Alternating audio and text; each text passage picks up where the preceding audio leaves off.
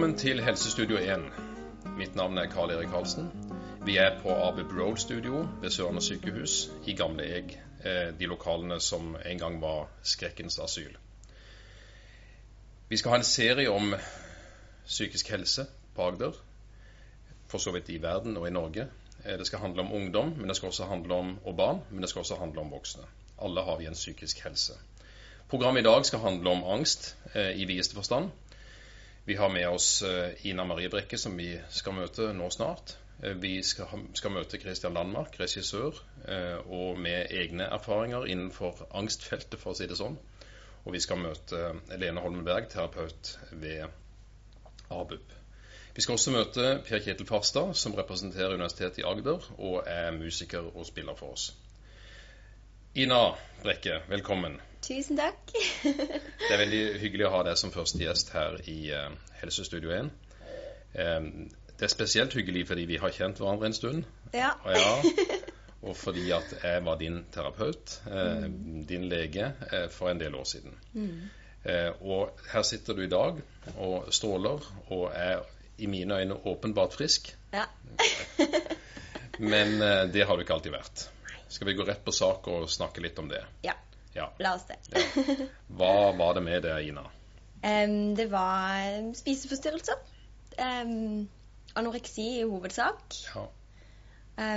Og det begynner jo å bli en veldig velkjent sykdom. Det står jo mye om det i aviser, og spesielt disse bladene som poster veldig sånn tynne damer på forsida og sånn. Så det jo noe som blir kastet i ansiktet vårt veldig mye. Men det fremdeles ganske sånn tabubelagt i forhold til hvor åpen man kan være om det, og hvor åpen man kan snakke om det. Og det jo selvfølgelig denne skammen som ligger over det fremdeles, tror jeg. Så, ja, det tror jeg du har rett i. For det, den gangen du ble syk, da var du 20 år? Ja. 18-19. Du var egentlig relativt sen med debuten. 1920, ja. Mange starter jo nå igjen i puberteten. Så du var egentlig litt treg. Det var veldig tregt. Ja. Men det ble heftig. Og du gikk da, eller hadde du begynt på din utdanning i Liverpool? Jeg begynte på Liverpool Institute for Performing Arts, som ligger i Liverpool. Det vi kaller McCartney-skolen på folkemunne. Ja. Og det var jo kjempefantastisk å komme inn på en skole så tidlig. For jeg hadde jo alltid vært veldig bestemt på hva jeg ville gjøre. Ja, og det var... Jeg ville bli skuespiller. Ja. Så jeg var veldig heldig og veldig spent, og syntes alt var veldig gøy. Men det var jo en stor forandring da. Jeg kom fra et miljø i Kristiansand, et teatermiljø og et miljø på skolen. Jeg gikk på danselinja på Vågsbygd, der det var trygge rammer. Ja. Det var på norsk. Ja. Det var jeg visste at jeg var god, og jeg fikk gode roller. Det var veldig mange andre flinke også, men jeg visste selv at jeg var flink. Men var du da veldig bevisst på kropp og at du måtte være slank, eller var det bare noe du naturlig var? Nei, jeg hadde nok ikke det beste selvbildet da heller. Men det var liksom aldri noe som jeg tenkte at jeg måtte gjøre noe med. Fordi at kanskje jeg så de andre verdiene i meg selv så mye sterkere. Men det var jo hendelser der jeg hadde fått beskjed om at hvis jeg ville gå liksom danseveien, så burde jeg kanskje være litt slankere, og små bemerkninger som man tenker at kanskje ikke betyr noen ting. Men som lagres et sted baki der. Ja. Så kommer du da i miljøet på denne vanvittige kule, men krevende skolen. Engelsk, helt nytt miljø, internasjonalt. Veldig mange flinke medstudenter. Veldig mange veldig flinke. Og der står lille Ina. Og ble en av mengden, ikke sant? Ja. Og det var veldig tøft. Og pluss dette med språket, som jeg da selvfølgelig ikke mestret så bra når jeg begynte, at jeg kunne improvisere og stå på lik linje med de andre der, så jeg følte at jeg ikke kunne hevde meg på samme måten. Jeg følte at jeg ikke kunne bli sett på samme måten for talentet mitt, som jeg følte jeg hadde kunnet i Kristiansand. Jeg skjønner. Dette programmet handler jo for så vidt om angst også. Vi skal snakke mer om angst senere, men jeg fornemmer da at den gryende angsten du kjente på var noe av det første liksom, som var utslaget til at du begynte å bli tynnere. Absolutt. For det var en slags kontrollmekanisme hos deg. For å få kontroll med deg selv og med angsten og med kroppen og med alt du skulle, så var det en måte å få kontroll på. Er det riktig? Ja, for jeg følte jo at jeg mistet all kontroll. Og jeg følte jo at ikke... Ja, hvordan skulle jeg på en måte peke meg ut da? Hvordan skulle jeg... For ingen av de tingene som jeg følte jeg kunne før. Jeg mistet på en måte den følelsen av at jeg kunne det. Ja. Og at det var bra med meg. Og da måtte jeg finne en annen måte å få den kontrollen over livet mitt igjen på. Og det tror jeg definitivt var en veldig stor grunn til at det ble den veien jeg gikk da. En veldig sånn kontrolltype psykisk sykdom. Ja. Så gikk det bra en stund. Du fikk jo et grep, ikke sant? Du hadde kontroll, du gikk ned i vekt, og du følte du mestret det, på et vis. Helt til et punkt hvor det bikket. Og hvor du ble syk, helt tydelig syk. Ja. Det var jo definitivt et punkt, og jeg husker ikke akkurat nøyaktig det øyeblikket, men det har jo skjedd at en eller annen bryter har bare switchet fra å ha kontroll til å miste all kontroll. Og virkelig da all kontroll. Og det plutselig eide meg. Ja. Var det angstfullt? Ja, det var jo definitivt. Eller var du nesten sånn beyond angsten fordi at du var så far out, for å si det på norsk? Ja, altså, det var nok ikke like angstfylt som begynnelsen. Nei. Men det var jo øyeblikk av stor angst. Spesielt da hvis jeg spiste noe som ikke sant, var feil å spise, så var det jo helt... Da fikk jeg jo virkelig angst for hva jeg hadde gjort, ikke sant? Og hvordan jeg skulle løse det. Så det var de der øyeblikkene av litt mer ekstrem angst, kanskje. Panikk. Desperasjon, panikk. Vi skal gjøre den historien relativt kort, selv om man var lang og langvarig på det. Men det endte med at du kom hjem. Din mor var vel kanskje å hente deg hjem? Ja, for jeg hadde... Jeg falt sammen. Ja, det var lærere på skolen som fanget det opp, og som var bekymret, og som var veldig bra for det, ikke sant? Fordi de så det. Og du kom hjem, og du ble lagt inn, og du hadde en flere måneders langt opphold på daværende ungdomsklinikken i Kristiansand. Og kort fortalt, det tok tid, men du kom der, du gikk opp i vekt, du hadde veldig tette samtaler, og du la på deg og kom deg liksom videre. Men jeg tenker det tok kanskje noen år før du ville kunne erklære deg selv som helt frisk. Hva vil du si om det? Ja, definitivt. Når jeg var her, jeg husker veldig lite av akkurat den tida her. Det er merkelig, men det er akkurat som det er et sånn tomt rom. Ja, for det har du sagt, og det er det mange som sier. Ja. Den der, Det er kjemperart. Men jeg husker jo veldig godt tida etterpå, hvor jeg lett søkte til andre... Altså, hvis jeg først skulle spise, ikke sant? Så kunne jeg like gjerne også drikke, og så kunne jeg godt røyke, og så kunne jeg... Altså, det var noe med at det enten eller, ikke sant? Det her er veldig... Det var all kontroll vekk på en måte, så da kunne de bare la alt fare. Og det var vel så vondt. Ja, ikke sant.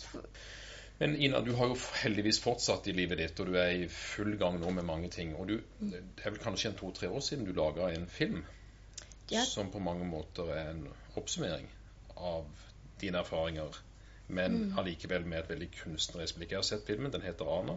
Vi skal få se den senere i programmet, utover høsten, ikke i dag.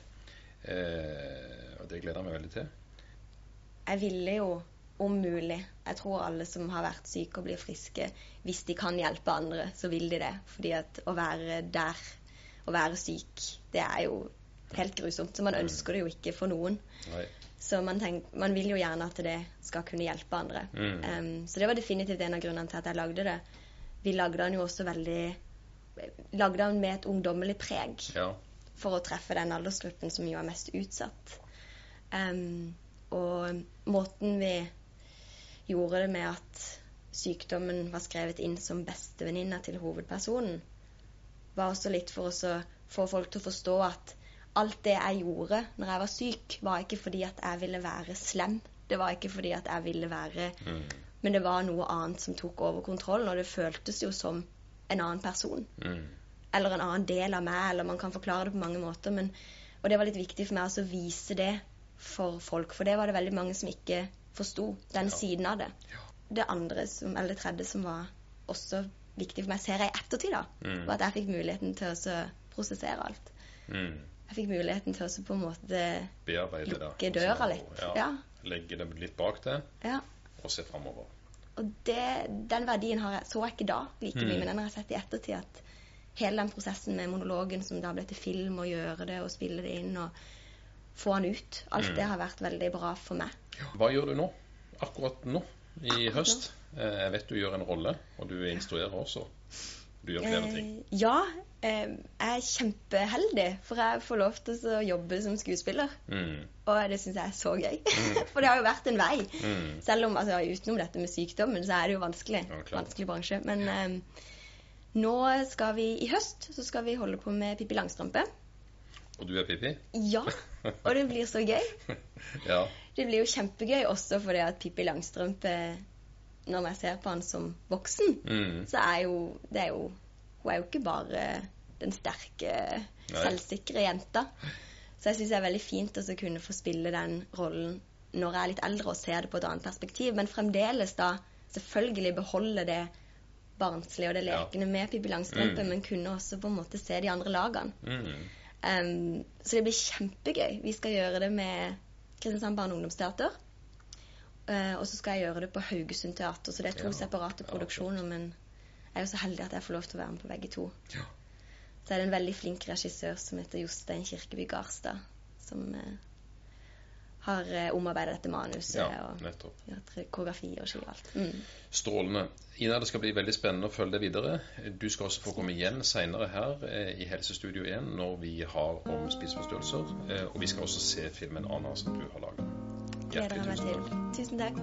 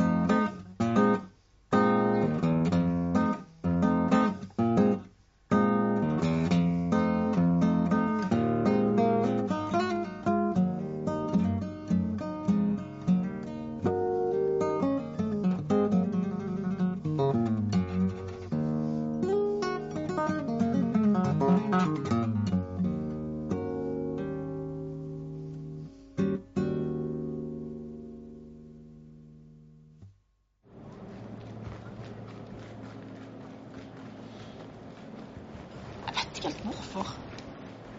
I hvert fall så hadde jeg for meg da at jeg måtte løpe en runde rundt det. Og da kunne jeg ikke være sikker på, hadde jeg virkelig løpt rundt det kumlokket? Så da løp jeg en ekstra runde rundt. Det var jo sånn, jeg så meg jo rundt for å se om det var noen der som så meg liksom, for jeg visste jo at det er ikke vanlig med folk som løper sånn mange runder rundt et kumlokk.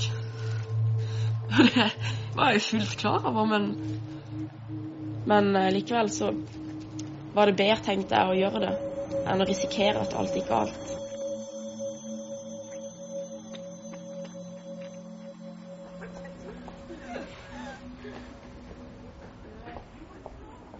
Jeg går til psykiater nå.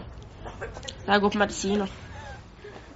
Så det er akkurat som jeg på en måte skrelt vekk på en måte OCD-en og anoreksien, som kanskje var måter å håndtere angsten på. Så nå sitter jeg på en måte igjen med den da. Så nå handler det mer om hva jeg skal gjøre med den. En litt sånn der eksistensiell angst på en måte, der jeg bare ikke alltid skjønner hva på en måte, hva er meningen med livet og litt sånne ting da. Der, ja. Litt sånn store ting rett og slett da, som jeg ofte ender i. Så jeg tror nok kanskje jeg er en del av meg, men hva skal jeg gjøre med det da? På en måte, jeg har ikke lyst til å gå på medisiner resten av livet.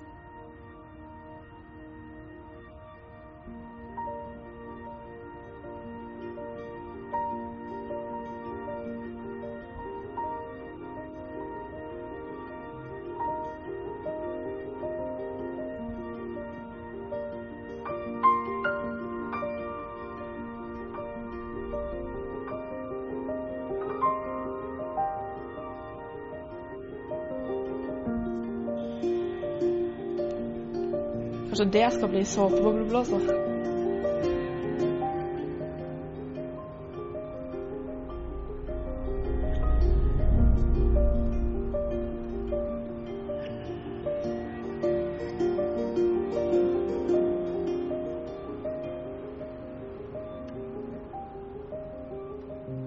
I det siste så har det vært veldig mye snakk om barn og ungdom og angst. Angst og tvang og forskjellige angstlidelser. Og det skal vi nå snakke om sammen med de to inviterte gjestene her. Velkommen til dere. Takk. Kristian Landmark, regissør, teatermann, altmuligmann, og Lene Holmenberg, terapeut i ABUP ved Sørlandet sykehus. Vi så nettopp en liten film om en ung jente som løp rundt et kumlokk og tydeligvis ikke hadde det så greit, i hvert fall ikke inni seg, selv om hun så helt normal ut utenpå. Lene, hva var dette for noe? Det Vilde holdt på med var at hun drev regulerte følelsene sine i forhold til hvordan hun kunne få det bedre, få vekk ubehag, få mer kontroll. Det var litt komplisert. Ja. Nå skal jeg gjøre meg litt dum. Det er litt sånn når barn og ungdom har angstfølelse i kroppen, så prøver de å få den bort. Så de prøver å gjøre noe for å dempe den vonde følelsen, for det er fryktelig vondt å ha angst. Ja. Hva er angst, og hva er tvang, og hvordan henger dette sammen? Angst er når man er fryktelig redd og blir litt sånn lammet av redselen sin. At det er vanskelig å tenke klart, det er vanskelig å håndtere situasjonene man står i. Tvang, når man kan ha tanker, at man tenker ting om og om igjen og prøver å tenke at dette går fint, og dette, hvis jeg bare tenker akkurat på denne riktige måten, så går ting bra, det skjer ikke noe ulykke. Eller man kan gjøre ting, som betyr da løpe rundt. Ja, så der kommer den reguleringen inn. Ja. Det er det du kaller regulering. Akkurat. Ja. Så var det vi så, at når Vilde løp rundt der, så klarte hun å regulere på en sær måte, kanskje. Vi skal komme tilbake til deg, for du har en del teknikker og innsikt i hvordan man kan hjelpe. Og det vet du også en del om, Kristian, for du har også vært der. Det var vel for en 5-6 år tilbake så merket jeg at jeg begynte å få følelser som virkelig skremte meg, en litt sånn udefinerbar frykt. En uro i kroppen. Og så manifesterte dette seg etter hvert i en del tvangstanker av ulike karakterer. Det kunne være fryktelig stygge tanker, voldelige tanker, det kunne være Ja, som skremte deg litt selv, på en Ja, måte. som rett og slett skremte vettet av meg selv. På en måte som å ha en grøsserfilm inn i hodet over hva som kunne skje. Og ikke minst hva jeg kunne komme til å gjøre. Det er kanskje der angsten for meg i hvert fall skiller seg litt fra frykten. At det er litt opp til deg selv, at du frykter at du selv kan gjøre noe galt, også mot andre da. Og så begynte jeg etter hvert å bli ganske, jeg trodde jeg var ond, jeg trodde jeg var unormal, og det altså det er jo irrasjonelt, for jeg tror ikke en virkelig ond person går rundt og reflekterer, eller er redd for å være det. Nei. Så vi får håpe ikke er det, men det er jo det som er irrasjonelt med det. Ja. Du vet på en måte at sannsynligvis ikke stemmer, men du klarer ikke å bli kvitt tanken. Og dermed begynte jeg å google, som jeg for øvrig ikke vil anbefale folk som har angst. Men jeg klarte i hvert fall å finne frem gjennom ulike ordkombinasjoner OCD, Obsessive Compulsive Disorder. Som er den engelske betegnelsen for tvangslidelse. Ja, tvangslidelse. Og da fant jeg ut at dette jeg måtte ha da, og den undergruppa som ble kalt intrusive thoughts, altså invaderende tanker. Det som vilde, som vi så, gjør også med de kumlokkene, er jo det hun kaller magisk tenkning. Ja. At hun tillegger en konsekvens som da vil skje med hvis ikke hun gjør det. Og det er jo også en del av denne angstlidelsen da. Og det har jeg også hatt masse av. Ja. Så jeg har gjort de mest vanvittige ritualer. Kan du komme med et eksempel på et sånt vanvittig ritual hvis du... Ja, altså det gikk jo det har jo vært litt forskjellige ting da, men jeg har ofte hatt det på den måten at jeg på en måte må komme på ting på en viss måte, altså på en litt sånn skyldfri, sømmelig måte da. På en riktig måte for det. Ja, så hvis jeg for eksempel og da måtte jeg glemme det igjen for så komme på det igjen på den riktige måten, og hvis du da kommer på noe i grevens tid, så har det hendt at jeg faktisk har glemt ting med vilje og ikke får gjort det for det. Altså, det høres jo helt vanvittig ut, men sånn er det. Jeg har også unnlatt å handle på butikker der det var visse artikler som jeg hadde et slags tvangsforhold til. Så dette med kumlokkene er jo veldig forståelig for meg. Ja. Selv om jeg ikke har gjort akkurat det. Nei. Så skjønner jeg godt at den kunne gjort akkurat det. Og jeg var jo også innom en såkalt vaskeperiode da jeg holdt på med håndvask til faktisk knokene mine ble Ja, for vasketvang er jo en kjent ting. Det er kanskje det de folk flest forbinder med tvangslidelse. Ja, det er vel de to vanlige. Dette er jo noe veldig mange har, men det er jo bare en viss andel av befolkningen som har det i sykelig grad. Kan vi høre med eksperten her, Lene? Det Kristian forteller, det er jo litt spesielt. Hva er det vanligste? Er det riktig det Kristian sier? Ja, absolutt. Veldig mange er bekymret for å være skitten, ha bakterier, smitte andre, eller selv skulle bli smittet, sånn at de vasker vekk mest følelsen og tanken på tenk hvis jeg er skitten, og tenk hvis det skjer noe. Ja. Og selv om de egentlig vet at jeg er ren, jeg har ikke tatt på noe som er mer skittent enn og alle andre tar på, så vasker de og vasker og vasker. Ja, for du visste også, Kristian, det, ikke sant? Ja, jeg så et intervju med en på nettet som egentlig sa det veldig bra, en amerikaner da, for det er nettopp det som er så spesielt med angst, at du er på en måte til stede med ditt logiske jeg i øyeblikket, samtidig som du gjør noe helt vanvittig. Og du kan liksom ikke la være. Nei, altså, for det er jo nettopp det der, det er jo sånn sett litt som alle, det blir en avhengighet på en måte, akkurat med narkomani, den lille godfølelsen du får ved å gjøre et ritual da. For at det hele nøkkelen til å bli bedre er jo å tørre å være lenge nok i den angsten til at den gir seg. Men med ritualet så får du en raskere bedring da. Ja. Men som igjen vil gjøre lidelsen din verre. Som låser det og sementerer det. Dette er jo veldig gode beskrivelser, men hvordan gjør vi for å komme videre? Hva gjør vi for noe? Det som er veldig viktig for å starte, det at vi er liksom på samme forståelsesgrunn, at alle forstår hva handler dette om, og hvordan er dynamikken i det. For det er som Kristian sier, at den gode løsningen, den blir på en måte også hindret til å komme videre. Du løser det med å vaske, at du vet, det føltes godt, nå ble jeg lettere. Ja, midlertidig lettelse. Ja, og så kommer tvilen igjen. Ja.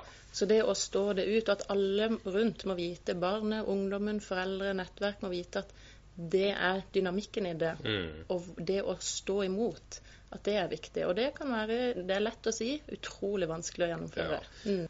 Hva er de viktigste behandlingsprinsippene? De viktigste behandlingsprinsippene, det er å være sammen i et team med barnet. Og at en gjerne har litt sånn utenfor barnet, at en kan kalle liksom denne angsten eller denne vonde følelsen, at en kan kalle den noe. For eksempel bølla eller bøllefrans eller frekken. Sånn at man skal kjempe mot frekken. Sånn at når barnet da skal trosse hva tanken eller følelsen sier, for det er instinkt på at vi vil ut av det som er behagelig, så skal man trosse og gjøre motsatt av hva bøllefrans sier, for eksempel. Noen sånn form for bøllefrans eksternaliserte du for å komme det videre? Eller hva var det viktigste i din behandling? Ja, jeg liker å se det for meg som en indre rettssak, og der på en måte OCD-en eller angsten min var på en måte den alltid den beste advokaten av de to da. Altså at hvis du går i dialoger eller rettssaker med din egen angst, så vil du tape. I stedet så må du jo da behandle den som en ubuden gjest. Som ikke har noe der å gjøre. Ja, og gjerne gå rett på, sånn som blir sagt her, at du må gjøre det motsatte. De sier jo på engelsk liksom spit the OCD in the face, sier de da. Ja. Og det er jo litt det du må gjøre, og det er jo det også, det som har hjulpet meg, er jo på en måte nettopp å tørre å gjøre det, tørre å eksponere meg selv og trosse den angsten. Ja. Men den prosessen det er jo på en måte det er som å gå gjennom ild. Og jeg kjenner folk som har hatt angst som er fullstendig klar over at i noen tilfeller så kan den bli utrolig mye bedre på bare noen få uker. Ja. Men de vil foretrekke å leve hele livet sitt med angst enn å gå gjennom den ilden. Ikke sant. Så frykten for terapi er jo til stede, for det er veldig mange vet at du vil bli bedt om å gjøre det du er aller mest redd for. Men jeg anbefaler alle å gjøre det, for den angsten kan virkelig bli helt sånn totaloverskyggende. Og for min del så fratok han jo med, jeg vil si, 90% av min arbeidskapasitet. Ja, så temmelig invalidiserende, for å si det mildt. Ja, helt. Ja. Hvor lang tid tok behandlingen for deg, Kristian, før du liksom ville si at du kom ut i andre enden og var noenlunde frisk? Nei, det var vel sånn til og fra litt sånn slutta og starta i en 2-3 årsperiode. Både i gruppeterapi og også individuell terapi.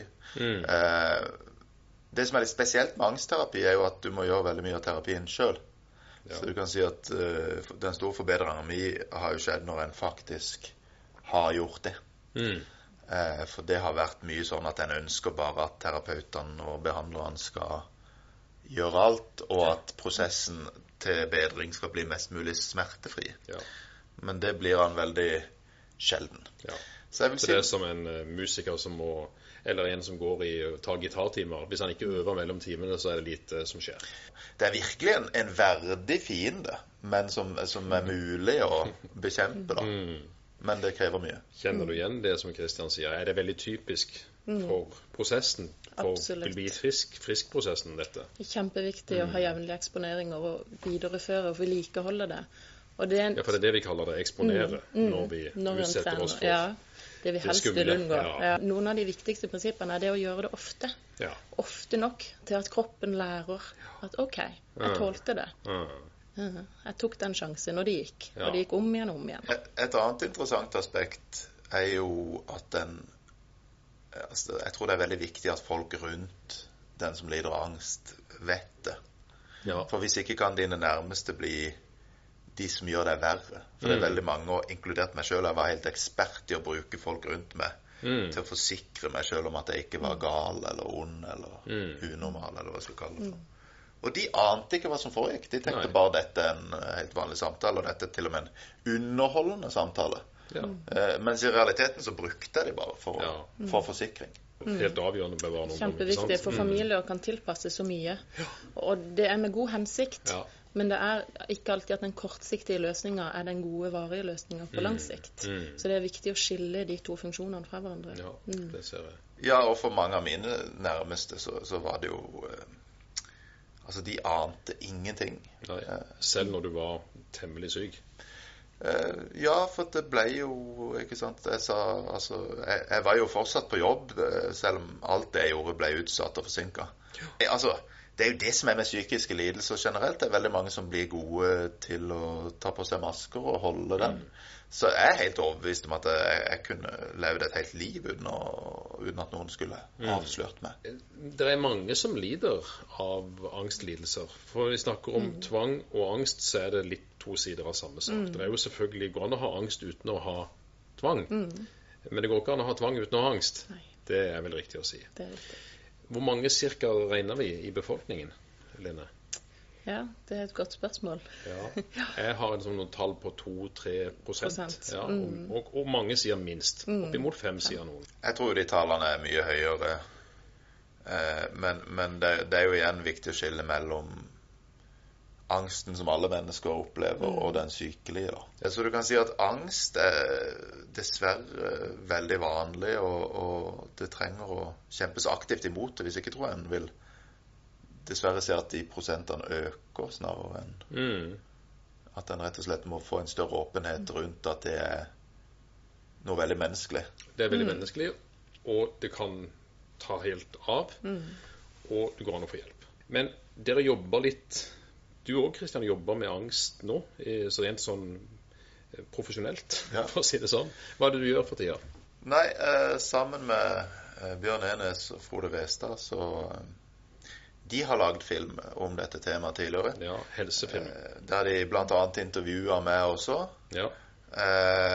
Og så tok de kontakt med meg og lurte på om jeg kunne tenke meg å ha delvis regi på en av de nye filmene de skulle lage. Også da med hun Vilde i hovedpersonen, men det er også et mer omfattende dokumentarprosjekt da. Ja.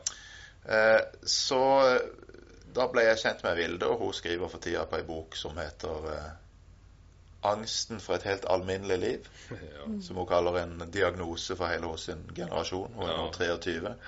Det er utrolig bra titel. Ja. Jeg er på en måte på en reise fra hos sitt mikroperspektiv, hos sin personlige erfaring, til at hun ser rundt seg i sitt miljø i Bergen at dette er faktisk flere som sliter med angstsymptomer. For mange unge så tror jeg den angsten skapes blant annet av den forventningen de setter på seg selv. Og det at du i Norge i dag på en måte, det er ikke så mange å skylde på hvis det skal gå galt for mange, tenker de. At du har ansvar på en måte for din egen suksess, og da samtidig din egen fiasko. Og akkurat den negative friheten som kanskje det er, selv om frihet stort sett er positivt, skaper mye angst. Så det er på en måte makroperspektivet. Og da er Vilde rundt og treffer fantastiske folk som filosofen Lars Fredrik Svendsen, og komiker Jon Niklas Rønning, og dramatiker Maria Vennerød, som alle på en måte har meninger om dette. Du er også med på dette i styringsgruppa eller noe sånt, og er fagperson inn i dette. For det lages jo 2 filmer. Ja. Og den andre filmen retter mer mot behandling, og hva er viktig i behandling av angst. Ja, riktig. Og der er det ungdommer som deler sine erfaringer med sin angstbehandling. Og du har stor tro på at dette er viktig å jobbe med, og ikke bare sitte i terapirom eller med grupper, men også gjøre denne helseopplysningsbiten. Absolutt. Det er liksom Kristian var inne på i sted. Altså, jo flere som vet hva er angst, hvordan skal man stå imot angst, hvordan kjemper man mot. Utrolig viktig at familier, at samfunn i sin helhet vet. For alle kan kjenne seg igjen når de har det ubehagelig, og når de blir engstelige. Så det å ha noen strategier for hvordan tåle det, det er avgjørende. Det er jo også svært interessant, altså psykologisk. Altså, det er jo virkelig angst. Det er jo på mange måter en hyllest til kraften i menneskesinnet. Altså hvordan du kan klare å få deg inn i disse tankelabyrintene er jo fascinerende. og veldig ødeleggende, men samtidig så det er jo så mange interessante diskusjoner som kan komme i kjølvannet av en større åpenhet rundt det. Absolutt. De diskusjonene skal vi ta etter hvert. Vi sier hjertelig tusen takk til Kristian og til Lene for at dere ville stille opp. Det har vært en veldig interessant debatt for meg. Vi skal fortsette i neste sending, og vi skal møte da forsker og psykologspesialist Åshild Haaland. Og vi skal ha en samtale i studio med henne. Hun har masse spennende forskningsfunn rundt dette. Og vi skal da se nærmere på en av de angstfilmene som allerede laget med Vilde i hovedrollen. Hjertelig tusen takk.